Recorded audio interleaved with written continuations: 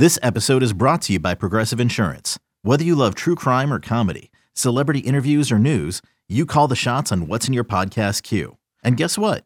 Now you can call them on your auto insurance too with the Name Your Price tool from Progressive. It works just the way it sounds. You tell Progressive how much you want to pay for car insurance, and they'll show you coverage options that fit your budget. Get your quote today at Progressive.com to join the over 28 million drivers who trust Progressive. Progressive Casualty Insurance Company and Affiliates. Price and coverage match limited by state law. Hello, welcome back into the Lions 24/7 podcast. I'm Tyler Donahue. He is Sean Fitz. It's a great Thursday in Happy Valley. It is the start of March Madness in full force. Of course, the first four came to an end Wednesday night. Stayed up late. Lance, we won't bring him back on, but Rutgers season has ended. Moving forward, though, we're all excited for March Madness. We're all excited for St. Patrick's Day. We're festive here. But next Monday, Sean, we're back on the practice field. Spring practice in full swing for Penn State football. James Franklin will meet with the media for the first time since National Signing Day. Our understanding is that will be in person in the media room for the first time since the winter of 2019 and 2020. So been a while since we had a setting like that. We're going to get a chance to see some of these emerging players. It's a new look roster. Certainly a new defensive coordinator. We got a lot to cover here, but happy St. Patty's Day. I know we're both excited to knock this episode out early on a Thursday. Yeah, and I'm sure James Franklin excited to see our smiling faces back in the media room whenever that takes place on Monday. But yeah, we got some spring practice to go. We've been sitting around the whole month of March, basically. Some programs are well into their spring ball. Of course, this is all staggered in a window where you can fit in. It's basically 2 months to get in 15 practices, but everybody's got their spring break. Everybody's got when they want to do their spring. I saw Temple's spring game is like the first or second week of April. So, I like it with Penn State. You can get through spring break and then you get going. I know that doesn't fit everybody's schedule to a T, but it fits us pretty well. And of course, the spring game, April 23rd, we're looking forward to that as well. But there's plenty to get into. A lot of intriguing storylines as Penn State, gets into spring ball. The short-handed point of your roster right now, you lost guys to graduation, lost guys to the NFL, so you're doing a lot of retooling, a lot of rebuilding, and there's plenty of positions to talk about, and that includes the coaching staff. Yeah, it's going to start on offense here on this episode of the podcast. We're going to go through all three phases, go through some key storylines, look at the returning players, the newcomers, and potential risers, players who are in key spots in their careers. But on the coaching staff, for the first time since 2019, Sean, Penn State has their offensive coordinator in place for back-to-back years. Mike Yurcich, of course, still the play caller and quarterbacks coach for the Nittany Lions. It's been a revolving door at that spot. It's been the same guy at quarterback, but Mike Yurcich is here. And despite the struggles of last year, a lot of us wondered what might happen coming out of the season. The entire positional coaching staff remains intact. There's been some fine-tuning behind the scenes, analysts brought in and such, but the position coaches, the voices in those rooms remain the same. Yeah, and real quick before we get into that, I do want to speak. The recruiting staff is expanding. That was something that James Franklin wanted in his new deal. They're moving some people around: Destiny Rodriguez, Dan Cabala. If you follow the program closely, you know those names, but to a casual fan, they don't mean much. But moving guys around, bringing in different assistant recruiting coordinators, guys for the portal. You're going to have a guy for name, image, and likeness and things like that. So there's a lot going on to expand the staff, and that's something that James Franklin's talked about for a long, long time. But the on-field staff, of course, Manny Diaz coming in. That's your big change this offseason. But you're right, that the continuity with Mike Yurcich, I'm really curious how that sort of boils over. You mentioned Sean Clifford. This is his first time with a back-to-back coordinator in a long time. So you've got some things that are positives. You've got to work through it. Mike Yurcich, his first year on the job, hit and miss, very much so. I think you probably label it as a dud in terms of the expectations that were leveled before him, and especially the start that they had to the season. Just didn't score enough points. And what can you do in the spring to remedy that? Well, you got to fix an offensive line. You got to fix a running game. You got to figure out what you're doing, losing your top receiver. So there's plenty on the plate for him this spring. And the man who is going to be, his go-to guy on the field is Sean Clifford once again. And here we go, 24-year-old quarterback come kickoff in late August or September 1st, I should say. And of course, Sean, we have talked about Clifford for years. I mean, covering his recruitment going back to 2015 or so. We've known this guy for a long time. 7 years later, he's still a vocal point for our discussions on the Penn State beat. And of course, Drew Aller is here. Bo Pribula is here. Christian Veilleux is still on campus as a year two player. But what this comes down to is for Sean Clifford, for the first time in his long career as a Penn State starter, has that same voice with him on the practice field for a second consecutive year. Ricky Ronnie was his offensive coordinator, quarterbacks coach in year one. It was Kirk Shiraka in year two, and they didn't really hardly practice together before the season because of the pandemic. And then last year, the big splashy move to bring in Mike Yurcich, the first 5 games and that 5-0 start, Sean Clifford was kind of the poster child for what Penn State was doing. And the big story was his rebound and his climb as a steady quarterback. He's injured, never really resurfaces as the same guy. It ends with a thud down in Tampa. And ultimately, we're left with, yet again, lingering questions. Can Sean Clifford help this program take another step? Or it's fair to wonder right now, considering how the roster has changed, is he a placeholder at the quarterback position? It kind of ended with a thud into his chest in Iowa City, because that's where everything went. And that's really what you're looking at in the quarterback room right now. You found yourself in a situation last year where you had one guy and the other guys were not prepared to go in and be that next guy that could essentially be a placeholder. Now I think that's what you spend your spring doing. I know a lot of Penn State fans over the whole Sean Clifford thing at this point, and I get it. He's been here for a long time, and you've been waiting for them to get over the hump, and they haven't done so. But I don't think you're going to see an out-and-out quarterback competition. I think you're going to see a lot of reps spread to those young guys for the purpose of getting them ready for a situation like last year. I mean, Sean Clifford did not come back to essentially be that. What was the guy down in South Carolina that was a graduate assistant that eventually started a game at quarterback? He's not going to be that guy. He's going to be the starter. But you need to spend spring getting these guys reps and getting these guys up to speed, especially the 2 freshmen. Because if you find yourself in a situation like that, and Sean Clifford's taken some bumps and bruises over the course of his career, then I think you're going to be in much better shape right now. And we don't probably talk about Christian Veilleux enough. And I think that's really because we see the stars with Drew Aller and Beau Pribula is a Pennsylvania kid that we talk about a lot. But getting him ready and getting him to a spot where he can be, and he impressed in the Rutgers game, no doubt, but I think there's still a big leap ahead of him for his trajectory. And with his trajectory goes the rest of that quarterback room, sort of talking about the room as a whole. 62 I'm sorry, he's got a ton of this 62 touchdowns going into the 2021 season. As I'm looking at Sean Clifford's career, he's over 80 touchdowns now. He is well over 85 he's at 8,500 offensive total yards now. Do you remember the end of September when Mike Yurcich had fixed Sean Clifford? And remember that conversation? And yes. He came in and he did it and he fixed Sean Clifford, and then all of a sudden we're having the same conversation in the spring. That's the crazy thing is there was, I think, progress made there that you could see, the visual progress that was made. And now we find ourselves, just back at the start of the line. Coming out of the Auburn game, what were we saying? It looks like Sean Clifford's figured out if you can get the running game going, then this Penn State offense can be everything you want it to be. Eventually the wheels fell off with Sean Clifford, injury a part of that. The running game never came along. What Clifford did have, and just to clarify, 72 total touchdowns in Sean Clifford's career. He's played a ton of football. That includes rushing and passing.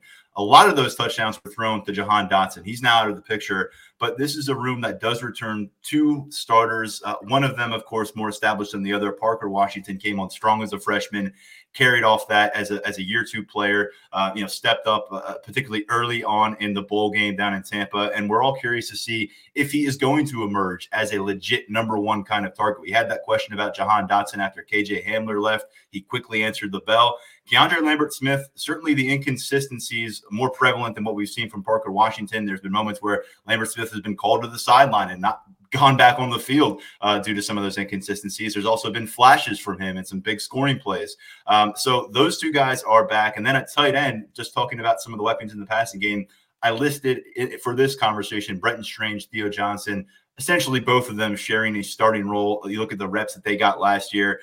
No one claiming that, but both of them heavily involved. So put them there. They've played a lot of football as well. So Sean Clifford, despite losing Jahan Dotson, there's a lot of players here that he has thrown to in key situations in Big Ten matchups. And then you got Mitchell Tinsley coming in. I know you're talking returning guys right now. And if you want to talk returning guys, I think Tyler Warren can be factored in there. If you listen to our first episode of the week, we covered tight ends pretty in depth in our 5-star mailbag. But I think that Mitchell Tinsley, even though he's not a returning starter, he is a senior. He's been around for a while. He's caught a lot of passes at Western Kentucky. So I think you can factor him in here as a returning guy. But I think the key guy that you throw out there is Keandre Lambert-Smith. I mean, you think that Parker Washington's going to step up, and I wouldn't be shocked if Parker Washington was more productive than Mitchell Tinsley, although we haven't seen Tinsley in action right now, but we have, what we've seen of Parker Washington. We've always loved Parker Washington.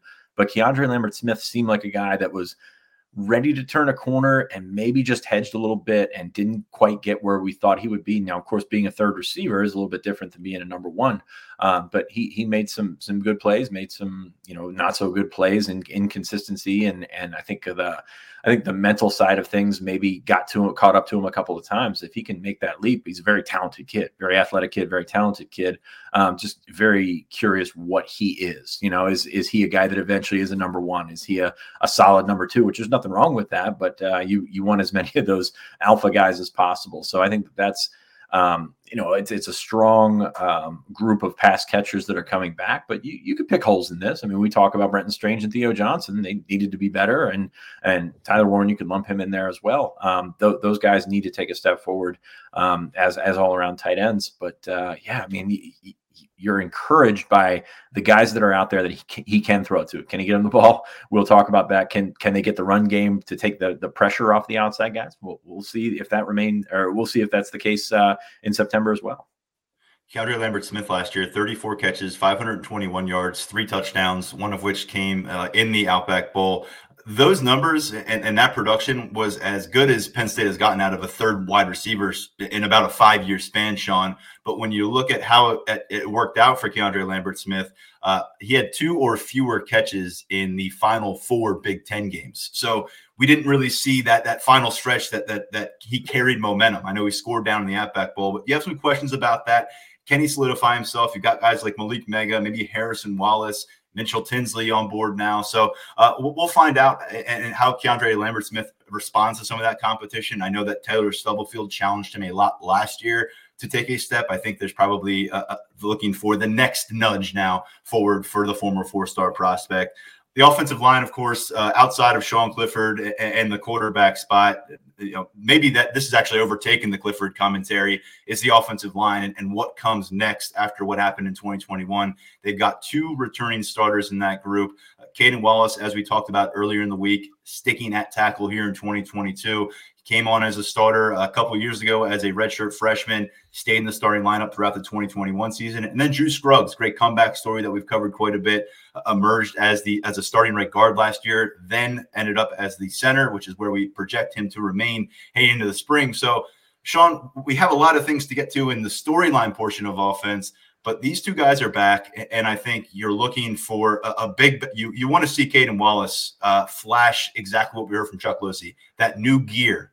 You want to see Caden Wallace now that we know he's sticking at tackle, can he look like an all Big Ten caliber tackle? Because you lost one of those in Rasheed Walker, who did have an up-and-down career, but you don't know if you have that in Caden Wallace now, and he's in year 4. So for him and kind of looking forward for what's next in his football career, what he may be able to accomplish, to me, he's one of those guys that I don't want to say he's on the hot seat, but he is under the microscope in a way that he had not been prior to 2022. He is very much under the microscope because they think that he has it in him. And that's kind of what they keep going back to, is they think that he can be a very good tackle for them. They think that he can play in the pros eventually, but the tape doesn't quite match up from last year. And you've got questions about how that has all come about. And yeah, I mean, it's one of those things where we talk about storylines, we talk about these spring questions, and we're just not going to get an answer until there's live football on the field. And that's the unfortunate thing, is we got to fill time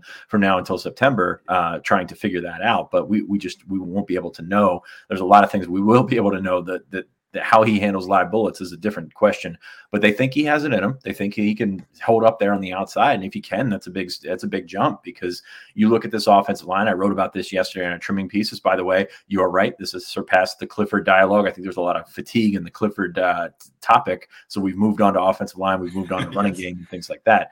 Plenty of stuff to complain about, no doubt.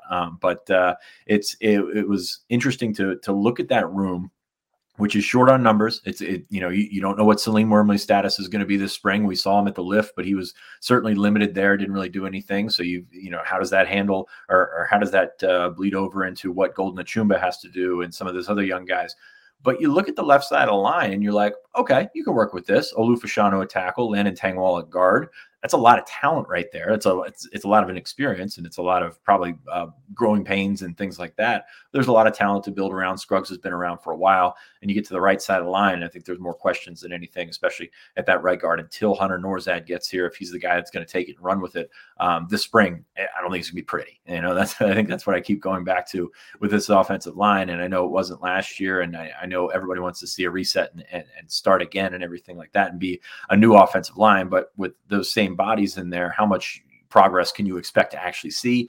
I don't know. And a lot of that goes along with Wallace. I do agree. He's a key player on offense, if not the key player on that offensive line. If he can be what they think that he is or think he can be, then that's a good step forward. You're never going to say this offensive line is going to be a good one, but any step forward you will take. And I think Wallace's spring is a very key piece of them trying to put that together. And talk about someone who's under the microscope on the staff is Phil Trautwein. We've discussed a lot in recent months about getting it going on the recruiting trail, and he's had some big victories there. But you want to see tangible progress on the field. Hard to know what to make of his first year. He didn't personally recruit any of those players to campus, and then he didn't work with them in pads until September. Last year, different story. We saw a lot of returning players, a lot of experience. And ultimately, the bottom fell out in a lot of different ways. And Sean, one question I have here is outside of Trautwein, because I'd imagine the last few months have not been comfortable in that room. There's probably been a lot of accountability that has needed to be taken, some hard conversations as they reviewed what happened last season. Who are the voices in that room that have stepped up? Is Caden Wallace one of those guys? Is Drew Scruggs one of those guys? You lost a 3-year starter in Mike Miranda from this team. You lost Rasheed Walker, who was selected as a team captain last year. So for me, you're bringing in a very experienced college player in Hunter Nourzad, who I'm sure will bring confidence and the ability to be vocal, but he's not here until later on. So I'm curious from a peer standpoint how this group is able to rally itself, because I think they're going to take some lumps early in spring practice. This is a pretty deep Penn State defensive front, even potentially missing some guys on the practice field. And so I think it's going to be a day-to-day steady progress. It's not going to be wave the magic wand in February, and all of a sudden you've got this gangbusters offensive line group ready at the field. Take a look at Sean's trimmings piece and his projected depth chart for the offensive line, and that tells a lot of the story. That it's not a pretty story. We'll say that. You look at the offensive line, and really there's not much in terms of numbers there. You've got 12 offensive linemen on the roster. One of those is a walk-on, Ryan Willis, but it can get thin very quickly, and it wasn't very deep. And you look at that 2020 class, and that's what it keeps coming back to. You got Olu finally in a starting role, potentially Golden Achumba taking starters reps in the spring. I don't know. I don't think he'll be there in the fall, but taking starters reps. And then you've got Jimmy Christ, Ibrahim Traore, Nick Dawkins, who I think Nick Dawkins can be a guy that you can lean on for, you talk about the attitude in that room.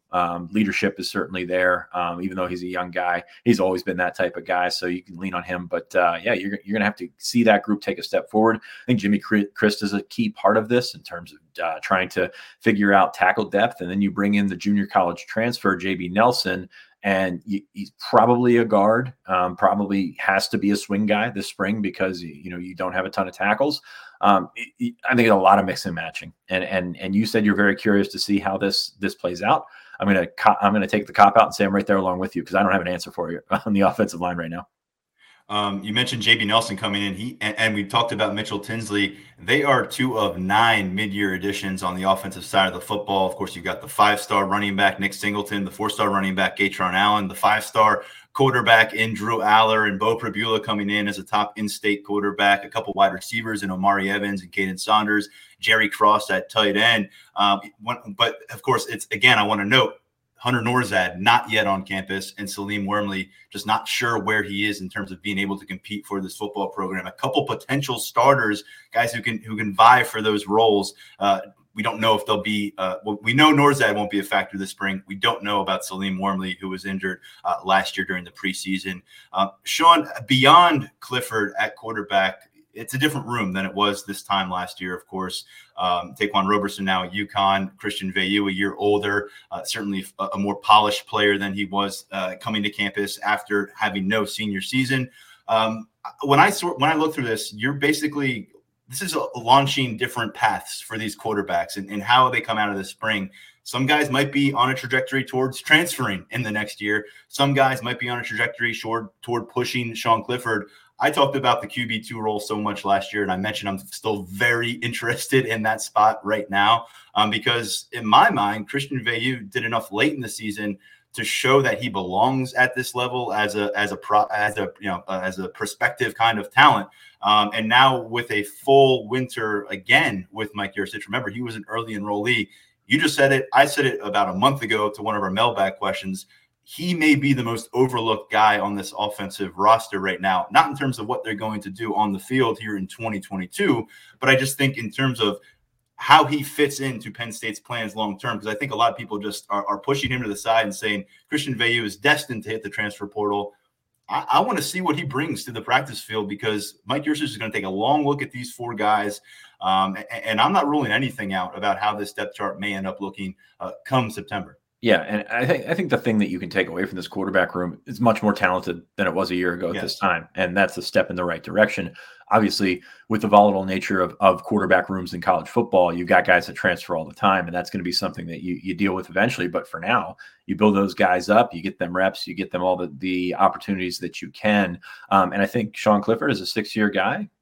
No reason that he can't take a step back and take fewer reps this spring and get those other guys up to speed. I think he knows what's at stake here for both him and the entire program. So you look at that, and I agree with you. I think Veilleux probably an afterthought for some of these for some people at this point, but he's a competitor. He's been a guy that's been around, and he's a talented kid as well. I mean, you just you take a look at Penn State's quarterback recruiting, and it's a lot better than it was 3-4 years ago. And you're finding yourself in that spot where you're trying to start to reap those benefits. You're not going to quite get there just yet, I don't think, but you're going to start to reap those benefits as those guys continue to grow into the college game. We talked about how the schedule shapes up and maybe how that dictates people who want to see an open competition and maybe a true freshman win this job.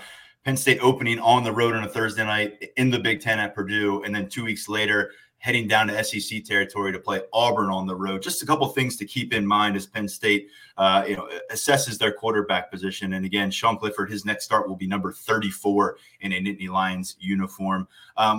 We talked about running back, tight end a lot. You need bounce back from those units.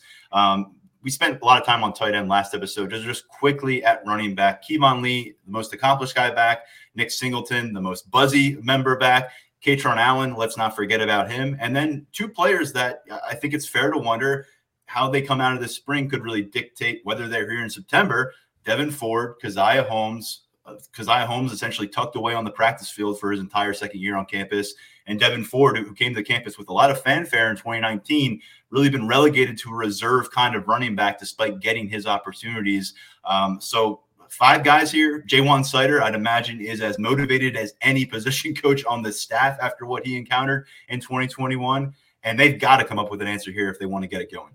Certainly do. And again, until we see these guys carry the football, especially the guys that have been on campus, I'm talking about Lee, I'm talking about Ford. We're excited to see the freshmen, no doubt, but these guys that have been on campus before, some of them have produced, some of them have not. And then you've got Keziah Holmes, who really just another afterthought on this offense because he did redshirt last year. He was supposed to be the big play guy. He's supposed to be the speed guy coming out of Florida, can run away from defenses, and just hasn't really, I don't want to say hasn't developed because he has gotten bigger. He has gotten noticeably stronger, I think. But you've got kind of got a different back to work with right now. So,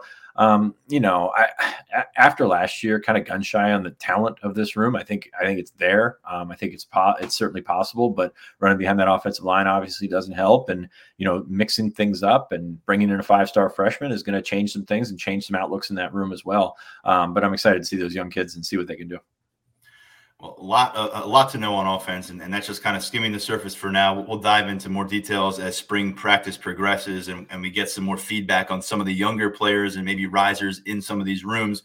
But let's switch over to defense for now, Sean, where there was a major shakeup at coordinator. Brent Pry, the longtime James Franklin assistant, a longtime member of Franklin's inner circle, now the head coach at Virginia Tech. We wish him well down there, but it's a new era for this defense. Manny Diaz is in after a really ugly ending to his head coaching career with the Miami Hurricanes. He's also coaching the linebackers. Got involved before the Outback Bowl. He was on the practice field down there. We saw him, although it was Anthony Poindexter's job, through the Outback Bowl. It's now Manny Diaz's job, and he's got the keys heading into his first practice on Monday. Yeah, and I don't think it changes the defense all that much in terms of structure. But anytime you have a defensive coordinator change, you're going to get new wrinkles and things like that. We'll see, things like Curtis Jacobs moving into the box and what they do at Sam is particularly an intriguing storyline because you've got Jonathan Sutherland coming back. And you think you know what you've got with Jonathan Sutherland, and there's certainly questions to follow up with that. Where's Jamari Budden at behind him? Do they switch and get Daquan Hardy on the field as more? So I think you kind of start at the middle there in this Diaz thing, see what he can do with the linebackers. Of course, Stacey Collins coaching there as well with the nickel outside linebacker, whatever his job title is. I forget off the top of my head. But you've got so many things, and it's kind of taken a ripple effect from that linebacker spot because you still don't know who your Mike is. That's a very important thing to nail down. Kobe King, Tyler Elsdon, the two that we're pegging as guys that could play in there. But you got to figure out how those guys can take a very big step in a short amount of time. As young guys that haven't played much, I know it was great having the veterans last year. Ellis Brooks played a lot of football, but that's kind of the flip side of the veteran thing. You play a lot of football, you have guys behind you that don't play a lot of football, so you got to get those guys to grow up quickly. And linebackers, to me, I mean, you're talking about spring storylines. They don't have great numbers. They don't have great experience. I think Curtis Jacobs can be a star, but beyond that, what do you got? And they've got some things to sort out in the middle there. We've talked about Tyler Elsdon, Kobe King, but they also are in pretty good shape at the front level in terms of what they have in the middle. PJ Mustipher is back. To what extent he'll be involved in spring practice, we don't know. Limited during winter conditioning, but on track, it appears to be every bit of the playmaker that he was last year if he can come back healthy. Keziah Izzard, I threw in as a returning starter because that's really what he became during the second half of the season last year. He was the guy who primarily stepped up. Devon Ellis, of course, was heavily involved in the rotation, but it was Derek Tangelo and Keziah Izzard for the most part. And I thought Izzard was a guy who made a good impression year one on campus, and year two, I thought it went pretty exceedingly well for him, all things considered. And that's kind of going to lead to a later discussion here.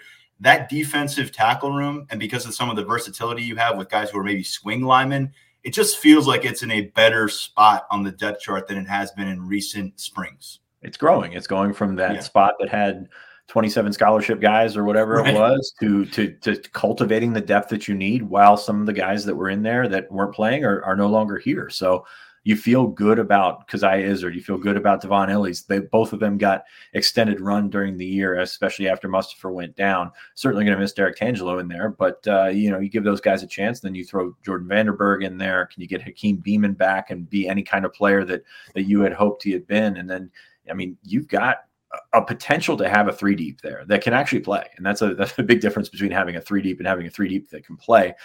Those guys can set themselves up to be in a quality rotation. Mentioned Vandenberg, Fatoma Mulba. If he can be a guy that just gets in there and eats people up, then, that's great to have as a 5th guy. You think back to the Big Ten title run, and Tyrell Chavis wasn't the most, the guy that got the most reps, but he did get in there and serve a key role. So as many big bodies as you can throw in there, quality big bodies as you can throw in there, while giving you the flexibility to maybe keep an Amin Vanover at defensive end. We know that defensive end is going to have to be the spot where they have to retool the most and figure out what they've got. We talked about Zariah Fisher on the podcast earlier this week. What does Tarburton and Smith-Vilbert bring to the table? Can they get a pass rush out of that spot because they don't have Ebiketie anymore? Just you look at that, and I feel perfectly fine with defensive tackle. Still have some questions defensive end. We'll be right back on the Lions 24/7 podcast. Okay, picture this. It's Friday afternoon when a thought hits you. I can spend another weekend doing the same old whatever, or I can hop into my all-new Hyundai Santa Fe and hit the road. With available H-Track all-wheel drive and 3-row seating, my whole family can head deep into the wild. Conquer the weekend in the all-new Hyundai Santa Fe.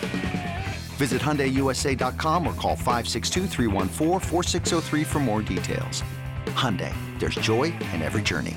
Introducing the Two-Way V4, where groundbreaking fuel cell technology meets fresh foam cushioning for the ultimate performance. With Fuel Cell, each step feels explosive, delivering unparalleled energy return. Paired with fresh foam, experience maximum comfort throughout the game. Its lightweight textile upper offers support and breathability without sacrificing agility. Whether you're hitting the clutch shot or locking down the opposition, the Two-Way V4 gives you the tools to play at a high level. Learn more and purchase the Two-Way for yourself at NewBalance.com.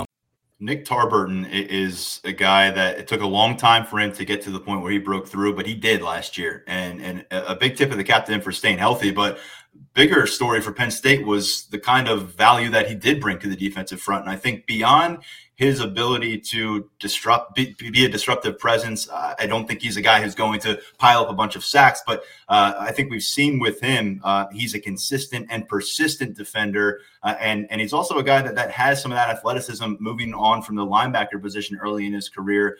But with Nick Tarburton and PJ Mustipher, I talked about offensive line maybe needing to find its way from a pure leadership perspective. I love what they have in this room. I'm sure there are other guys who have come along as leaders and vocal presences, but you've got maybe the best one on the team in PJ Mustipher. And Nick Tarburton carries a lot of weight in this locker room because of what he dealt with, because of how he came through last year. And I think those two being, in every conversation on the field with a group that's going to have a lot of moving parts this spring, a lot of new faces, guys who haven't played much Big Ten football, really important, I think, because you're going to have John Scott, Deion Barnes, and the coaching staff doing their thing. But I like the accountability that's in place because of some of the leadership here. I agree. The leadership, the accountability, all that stuff. I just wonder where the dynamic presence is going to be. And can that be Fisher? Can that be a guy that gets to the quarterback consistently? We saw what kind of impact AK had last year, and you can't really measure that. And Luketa as well. I mean, you've got a guy like that going after the quarterback. And that's, again, when they go to the portal, they're not looking for another Nick Tarburton. They're looking for somebody that can get to the quarterback and be aggressive and go with that. So, that's my question. I agree with all the leadership and everything like that, but can you get to the quarterback? And that's what, at the end of the day, you look at the stat line, that's what's going to matter. Yeah, AK came in here and put up more sacks than anybody in, I think, a 6-year span. And he's gone, Luketa's gone, and he was really turning that corner, figuring it out. Let me ask you this. Is that the priority number one? We talked about offensive tackle in the transfer portal. Right now, I know a lot of people are grasping at straws with transfer portal. Is edge rusher, how does that fit in need right now? For Penn linebacker. State? I mean, they got to figure out something at linebacker. If they can bring in a guy that's a starter quality at linebacker, that I don't want to say that would solve their problems, but that would go a long way in filling that out. Just because you look at the numbers and you got basically a 2 deep, but that 2 deep includes Charlie Katcher, who hasn't played a ton of football and has been banged up at times, and Jamari Budden, who hasn't played a ton of football, and he's behind Jonathan Sutherland, who hasn't played a ton of linebacker. So there's so many questions at linebacker, but edge rusher is always a priority. I mean, you look, it's one of the most important positions on the field, and they've certainly set. You take a look at the quote unquote offers that have gone out in the transfer portal. The Murphy twins from North Texas were ones that they really pursued heavily, but they really wanted to get somebody that could get to the quarterback. And you look at other things. I know we talked about Jared Verse from Albany, who eventually transferred to Florida State. They saw him as a guy that was kind of like Tarburton, kind of like Smith Bilbert, a guy that can play a couple of downs, but the question is, can he get to the quarterback? And they ultimately did not offer, even though, a bunch of schools eventually did offer him as well. So there's a lot that goes on with that, but I would put linebacker at the top and then edge rusher below, even though edge rusher, very, very important. Penn State has brought a lot of speed off the edge in recent years. Ebiketie brought that explosiveness. You had Adafe Away, Shaka Toney, guys who were very fast at that position. Right now, you look around the room, the roster, you wonder, where is that kind of explosiveness, that edginess going to come from? Yeah, that twitch. And Zariah Fisher is the guy we pointed to, but you don't want to put too many eggs in that basket for a guy who's in his second year at the position. I'm really worried that Zariah Fisher is going to have like 5 sacks in the blue-white game, and it's just going to blow up expectations because of the offensive line he's going against. But that's the big thing. As you look around, and even the young guys, Davon Townley's really big, Rodney McGraw's really big. Those guys aren't just blinding speed off the edge, and that's what we've seen with guys that have been successful. I know Shaka Toney was very successful. Jason Oweh, even though he didn't get the sacks, was very successful, and obviously is going on to a good start to his NFL career. And then AK last year and Desi Luketa. There's something to be said for speed on that edge, and I think that's a worry point for me is where's that speed going to come from on this defense? And to me, does that emphasize unleashing Curtis Jacobs more routinely as a guy off the edge, as someone who can attack the quarterback? It's something that we've seen him do with some success early in his career. Do we see more growth in that role as you look for ways to apply pressure? He's just somebody that comes to mind there. There's only one mid-year addition on the defensive unit. It's on the defensive line. It's Zane Durant. Perhaps you've heard of him on this podcast just about every episode over the course of winter conditioning. So he is the newcomer to watch, but we also have to note here Dani Dennis Sutton, the 5-star standout, and Sean, a guy that you've called perhaps the most important, and maybe you didn't even use perhaps the most important recruiting win for James Franklin here at Penn State. He's coming to town later on after spring ball, and then we're just not quite sure with Adisa Isaac, Hakeem Beamon, PJ Mustipher. It sounds like Isaac and Beamon going to be a go for spring. Mustipher, I think you kind of have to take your time there. You certainly don't want to rush him back. No reason to put him out there at all, especially since he's a senior. He's played a lot of football. Even if he was like on the precipice of coming back, there's no reason to put him out there. But yeah, Dani Dennis Sutton, I think he play right away. I think Zane Durant, just talking to people in the program, they think that while it's going to be tougher to break through at defensive tackle, he can dent that rotation and be one of those 3 deep guys. So I'm excited to see his progress. But Dani Dennis Sutton, that's where I think that edge rush can come from. I know he is a bigger guy as well, but he's a different type of athlete. He's a different type of football player. I'm going to say a lot of great things about Dani Dennis Sutton before he gets here, so hopefully he lives up to the expectations. But yeah, just that's a guy that can make a difference. And if you're looking at finding something in the portal, talking about priorities and things like that, you've got a potential early impact guy at defensive end coming in. At linebacker, you've got questions. You got the questions at linebacker. Let's skim over that for now and go over to the defensive secondary because we've covered the front 7 and depth is in a good spot. You lose an All-American level player in Jaquan Brisker. You lose a veteran starter in Tariq Castro Fields, whose availability was kind of hit or miss during the final stretch of his career. But you bring back starting experience at cornerback with Joey Porter Jr. I think we all want to see kind of that pendulum swing back for him, establish himself as a top tier cornerback prospect. Maybe didn't come through unscathed last year. The penalties were an issue. And then Daquan Hardy, a guy that we talked a lot about stepping up in that nickel coverage role. Do we see Penn State implement 5 defensive backs with frequency this year, considering what they've got at linebacker, what they have in the defensive secondary, and what might that mean for Daquan Hardy's role? And then Jair Brown. The return of PJ Mustipher, absolutely huge, but so was the return of Jair Brown, who after that Outback Bowl, you can imagine maybe he had some second thoughts because he went out there with no practice and just looked like one of the best players on the football field against Arkansas. Sean, defensive secondary, you're going to need some players to step up. Kalen King is under the microscope there. But I think really the conversation for us is going to continue to be that second safety position because Jaquan Brisker, those are mighty big cleats to fill on this roster. Yeah, and unlike linebacker, you feel fine about the talent there. Kalen King has come up for a while, but at safety, Jalen Reed showed enough last year that I think you can feel confident about him stepping in and making some plays. Of course, probably going to have some of those hiccups that we talk about with young players, but if he's competing there with Keaton Ellis, who is a senior, has been around in the program for a while, it says something about where Reed stands. I know Chuck Losey was one of the guys, or was among those that have singled Reed out. And then you can throw Zakee Wheatley in there as a guy that just keeps popping up, just talking to people, just keeps popping up. That name, really, I don't want to call him an afterthought because he was a redshirt guy, but played at corner last year, has moved to safety. Now all of a sudden he could slide right into that 2D and be there behind Jair Brown and play some. And by the way, Jair Brown's the guy that just people keep going back to, say this guy he's driven. He's going to have a big year. I know he put up the numbers last year. So it's one of those things where he could have a better year this upcoming season and not get to, what did he have, 6 interceptions last year or whatever. Yeah. So, I mean, I think that's there's a lot of potential there. I feel better about the talent and replacing the guys that have left in the secondary than I do about at linebacker and at defensive end.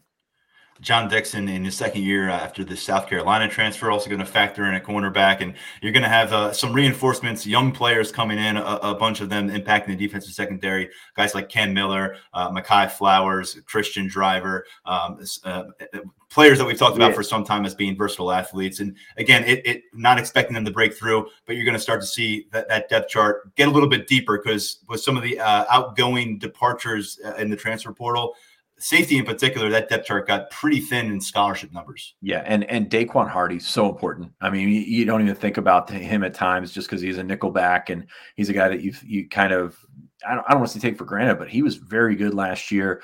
And then you're opening on the road at Purdue, a team that can spread it out and throw it around a little bit. It helps to have a guy like that playing in the slot. And then he's also a guy that can potentially play safety if you need him to play. You can kind of use him all over the field.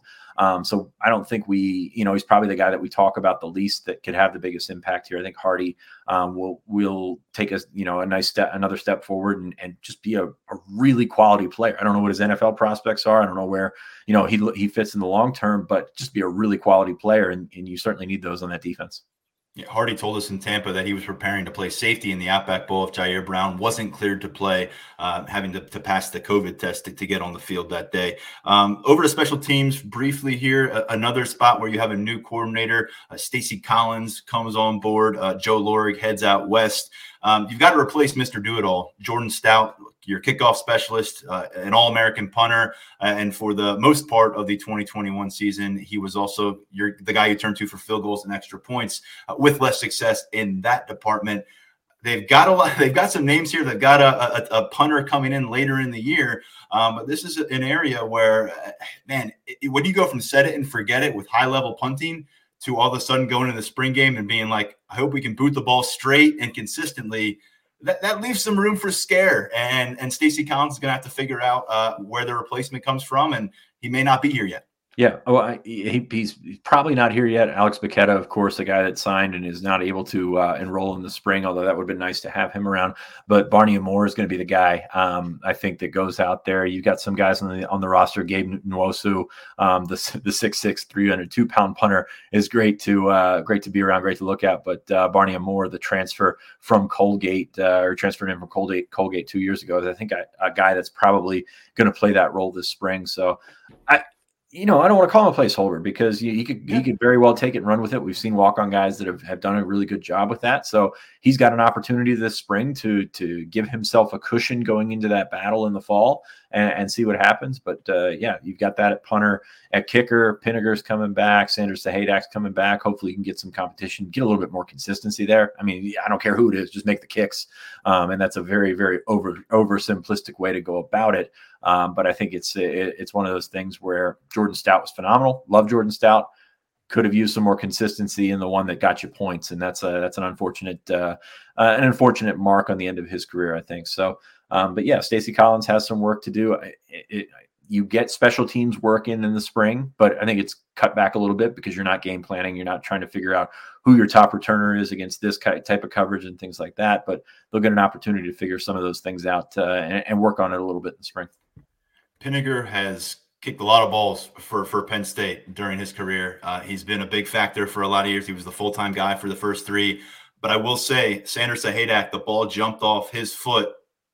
You kind of get it confused a little bit with Jordan Stout out there last year. It was just a different way that ball jumped off. Sahadak, probably the most slender player on that field, stood out from a physical standpoint, looked like an obvious true freshman. Not that really matters as much as a kicker, but he's got something, but can he be consistent enough to beat Jake Pinniger, who came back for a reason? I think a lot of people figured Jake Pinniger might finish his career elsewhere.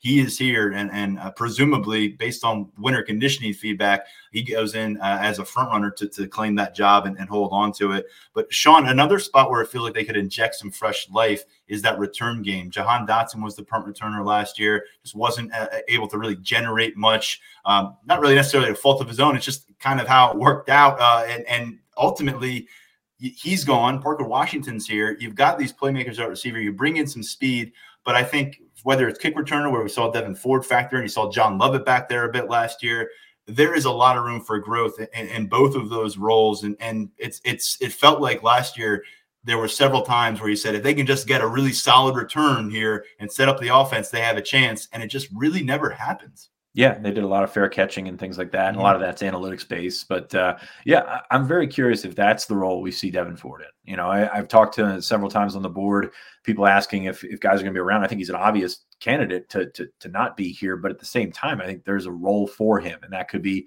as a kick returner, third down back type thing. But I think that's his way to getting onto the field, just basically looking at what's in front of him and at running back, or what could potentially be in front of him at running back. But also because Zion Holmes, they like to use running backs back there. I'm curious if Zion Keziah Holmes fits that brand. So we'll see with the return game. Parker Washington could be a guy that you put back with punts. But again, that's going to be something probably more for preseason camp. You got to figure out who can catch those punts. I'm also wondering if Daquan Hardy can factor in there. I've talked him up on the defensive side of the ball. Incredibly dynamic returner at the high school level. So hopefully, for my sake, I'd like to see him back there fielding punts. Caden Saunders is another name I'll just toss into there because he's been talking about us, kind of licking his chops, maybe getting a chance to be a special teams guy at the next level as well, in addition to his offensive role. We'll see how he fares. One of those freshmen. Wondering if Singleton can fit in there as well. If Nick, I know he's a bigger guy, but you take a look at the way to get the ball in your playmaker's hands that's an extra possession, or not possession. That's an extra touch for him. And if you think he's as dynamic as he has seemed to be physically, that might be an intriguing option back there. And maybe because he's not a starter right away in the running back room, but you still want to see him get his hands on the football. I think that could be an intriguing option as well.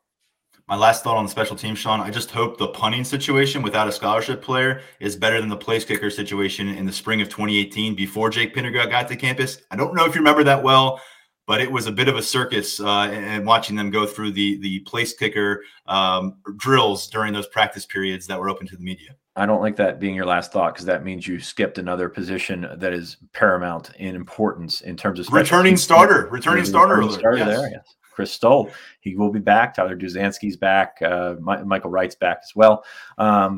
Stoll's good, man. Stoll is consistent, and he's been a guy that's been around for a long time, and there's something to be said for that. I know we joke about long snappers all the time, but there's something to be said about consistency at spots like that. It's the spot where when you stop forgetting that spot, that there's a problem, because there's an issue there. Sean, it's time for our 5-star mailbag. And after we just spent a ton of time discussing who is on campus this spring, this one asked us about players who are not quite yet with Penn State. Here we go. Penn State still has plenty of players to add for the 2022 season after spring ball. Considering that, which later arrival do you consider the most realistic possibility to play early? I'm going to take Hunter Nourzad out of the conversation right now, because I think that's an obvious one. You look at, his potential to come in and start right away is certainly there. But beyond that, I look at the guys that are coming in right now, and I go right to Dani Dennis-Sutton. I think there's a big gap between him and that next group, which could include a Cam Miller, as you mentioned, at corner. Abdul Carter, incredibly intriguing to me. I'm just wondering where he's at in terms of development, in terms of what he has to do from a mental standpoint as a linebacker, reading keys and all that kind of stuff. Physically amazing. I'm just curious to see where he fits in the linebacker chart, or if they just put him right at edge rusher right away, which I think he could do that as well. And then KJ Winston, who I like a lot, but and Baketta we just talked about with special teams. But I think there's a big gap between Dani Dennis-Sutton and everybody else, just because he is so physically advanced. He's a really good football player, and they need a guy that can get after the quarterback. I think he can do that. Yeah, I agree with you in kind of categorizing Nourzad away from this, but he's the obvious pick. And I think you're right. There's a gap with Dani Dennis-Sutton. And you hear the way James Franklin described him back in December, and making it very clear this is not a project defensive end that we're bringing in to bulk up. This is a guy who is tailor-made to come in and play as a true freshman, and that seems to be the expectation that is set for Dani Dennis-Sutton, despite the fact that he will not be with the team for spring ball. I just think because of where it's at from a depth perspective right now, curious to see what maybe some of these newcomers can do at safety. I turn my attention a bit towards Tyrese Mills coming in from Lackawanna, because of what we've seen from these Lackawanna safeties.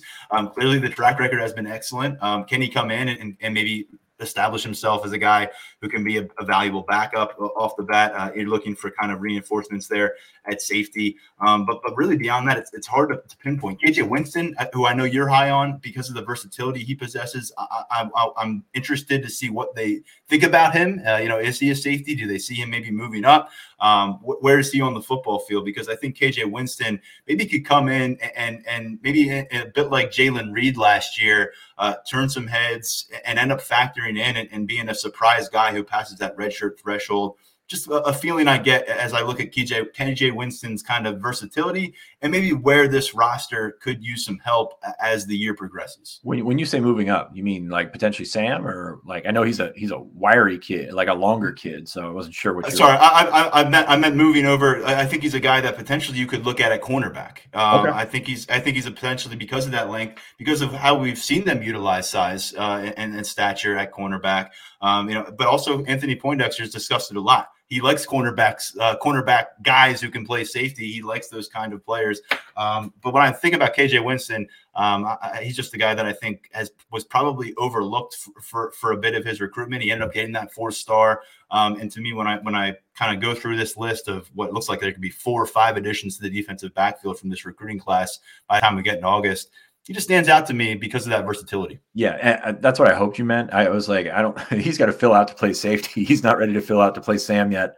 But no, he's a guy that's got really, really good cover, really good ball awareness, spatial awareness. So I'm curious if they do start him out at corner. We've talked about guys that have, Zakee Whitley did it last year. You start guys at corner, give them the ability to cover and learn to cover and go from there. And I think Winston could be one of those guys that starts out at corner, even if it's just for a couple of weeks in camp, and then eventually moves over to safety. And you're right.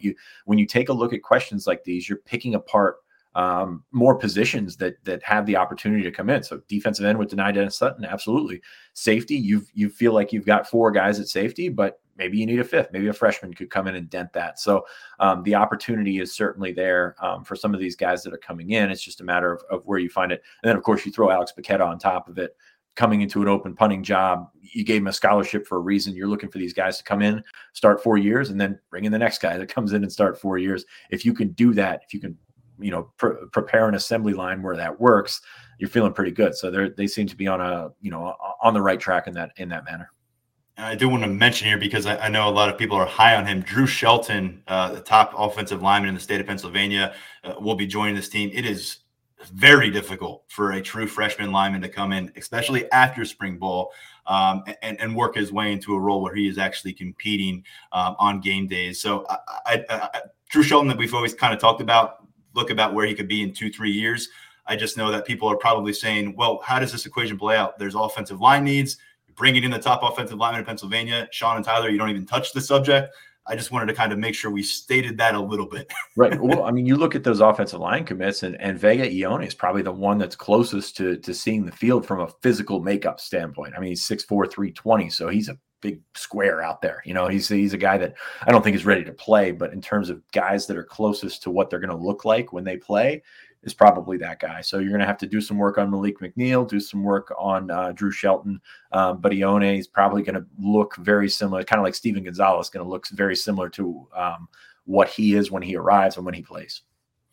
That's going to do it for this episode. When we come back, we will be fresh out of a media session with James Franklin, and we'll be rolling into spring practice. On the recruiting trail, be sure to check out Sean's VIP piece that went up today on the crystal ball landscape when it comes to Penn State and some of their top targets.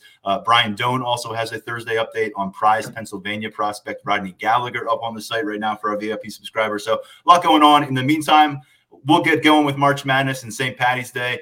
We've recorded early here. We'll move on with our days. Thanks to producer Lance Glynn. Thanks to our co-host Sean Fitz. I'm Tyler Donahue. This is the Lions 24/7 podcast.